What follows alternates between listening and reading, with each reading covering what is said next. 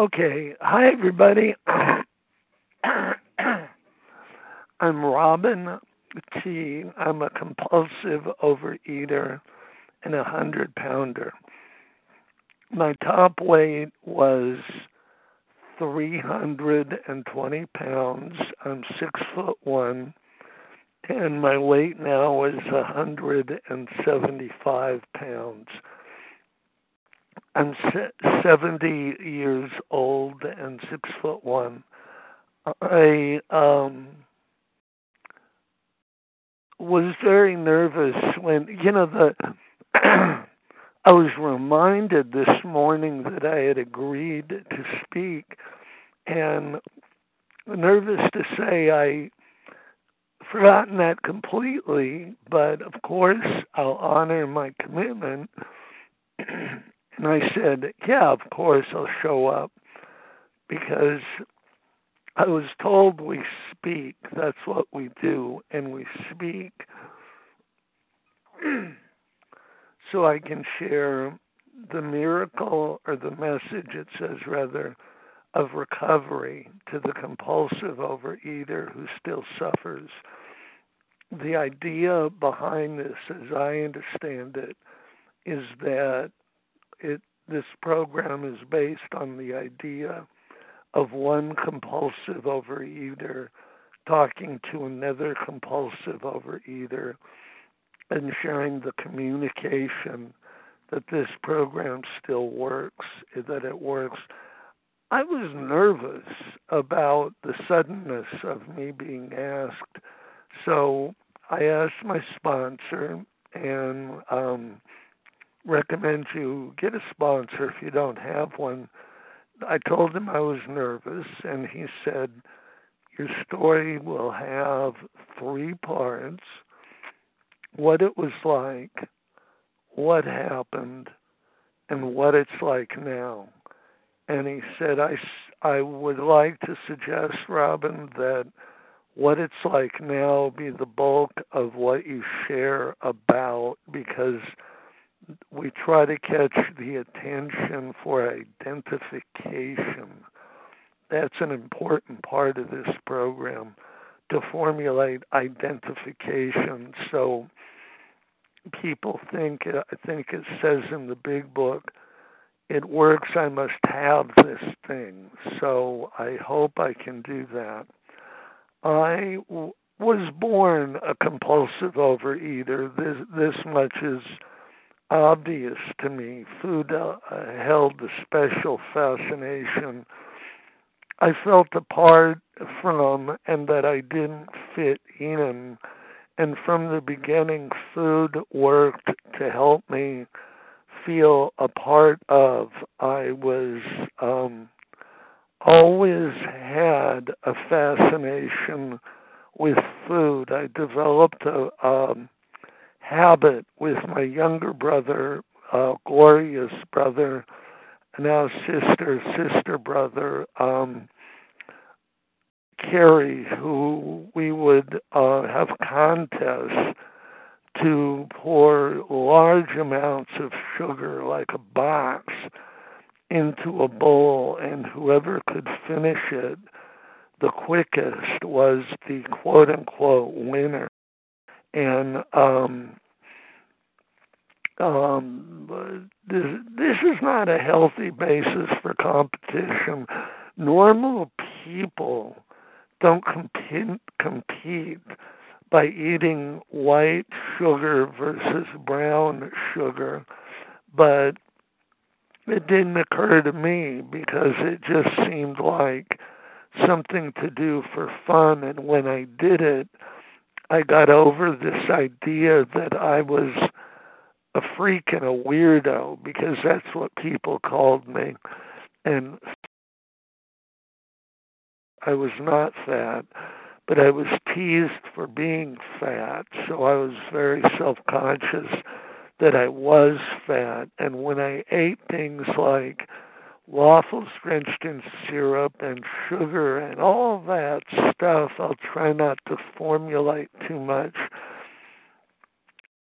triggered, and I felt like I was apart from. Now, scientists, neurologists at Harvard, this is an old discussion, have released the information some time ago that the neurological response to sugar is very, very similar to the addict's response to cocaine.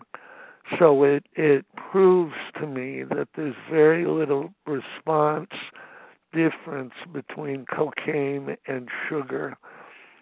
And it was hard to deal with because I didn't care. I didn't care about the effect, and I didn't care about my teeth, and I didn't care about all this stuff. And it swept me up in an attitude of numbness, that my whole attitude towards life was numb, and that that was what my first 12 to 15 years was like. I mean, I had a good father, a good father. People talk about having horrible childhoods. My father was a little bit stern, but he wanted me to have a good life. I mean, you see that stuff in in retrospect. He said to me, "Robin, we're going to go to camping, and we'll camp twice a year at camping parks." And so I we did. We went camping, and I discovered the idea of physical exertion, and I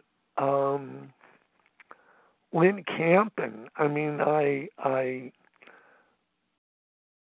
failed. When I went camping, I remember I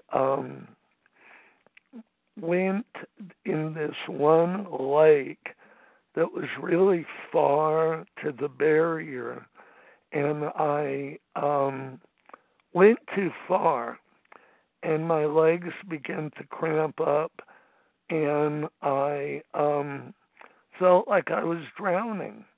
And I turned around and hollered at the shore, and nobody heard me. And I thought, what's going to happen? And I turned around and hollered and said, "God, if you're out there." I'd never said that before because I never thought about God. "God, if you're out there, could you help me? I'm scared. I'm scared to death."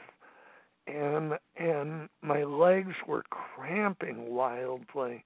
And what happened was the cramps began to subside, and I swam back to the shore and instantly forgot about the experience. But that was my first hint that God would help me if I'm in terrible pain. Now, when I was 17, my father died of a heart attack. Bear in mind, I'm 70. My father died of a heart attack, and my whole attitude towards life took off. People at high school said, "I'm sorry for your father," and I would holler at them, "Don't be sorry, I hated him," because that was my attitude. I was in pain over my father dying, and I took that attitude because I couldn't deal with my loss, and I got heavily into narcotics, intravenous cocaine, intravenous speed, intravenous heroin, and massive eating of food. I would gain weight and lose weight like a sponge, and I went into that cycle of the drug addict cycle for a long time, from 17 to 29 until my mother, I hope this isn't too disjointed. I'll get into the recovery immediately. My mother said to me, you're going to jail unless you rehabilitate. I can't take this. And various things happened. I rehabilitated. I asked God again for help, and I got into AA. And someone said to me at the end of my first meeting, "What did you think, Robin? What did you think?" And I thought, yeah, I immediately gained um, sense of sobriety. I became clean and sober. And what happened to me was the problem with sugar and with flour and with pie crust and nut butters and all that stuff remained, and I had to deal with it. And I put on and gained weight and put on and gained weight. And somebody said to me, I hope I get more focus here. Somebody said to me, Robin, you need a higher power. A higher power will give you focus. And I heard for the first time, whatever you pray to, whatever you make your higher power, whatever you pray to in times of need, whatever you think will fix you, whatever item, people, place, or thing or item will fix you.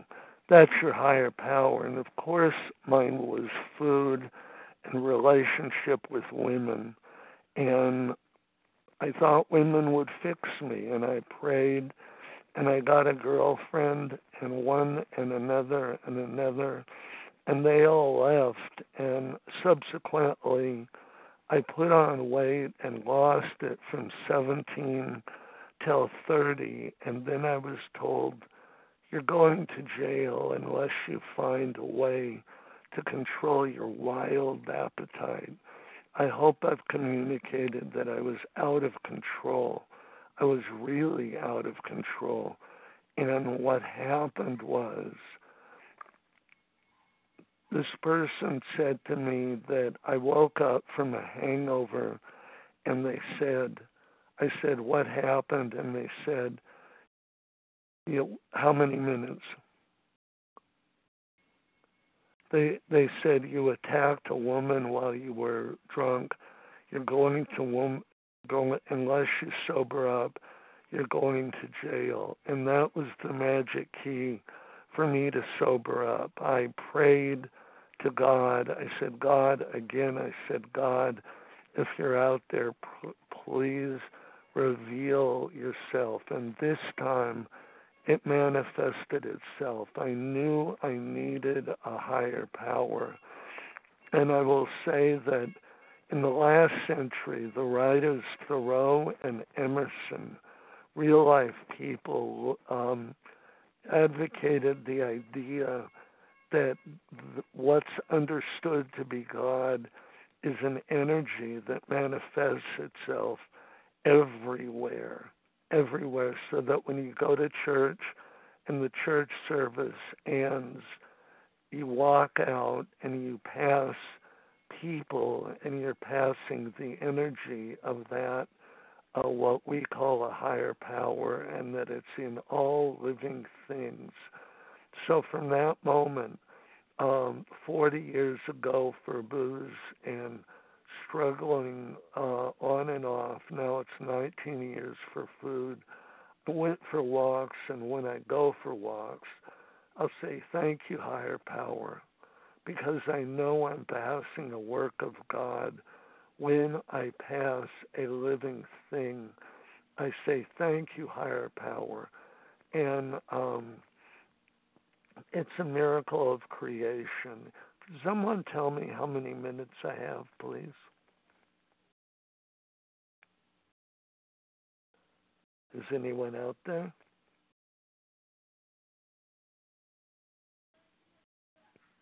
Oh, dear God.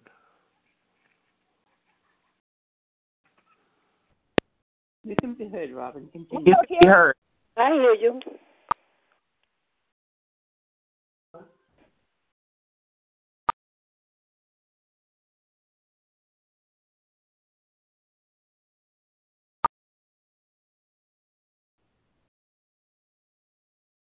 Is the moderator there?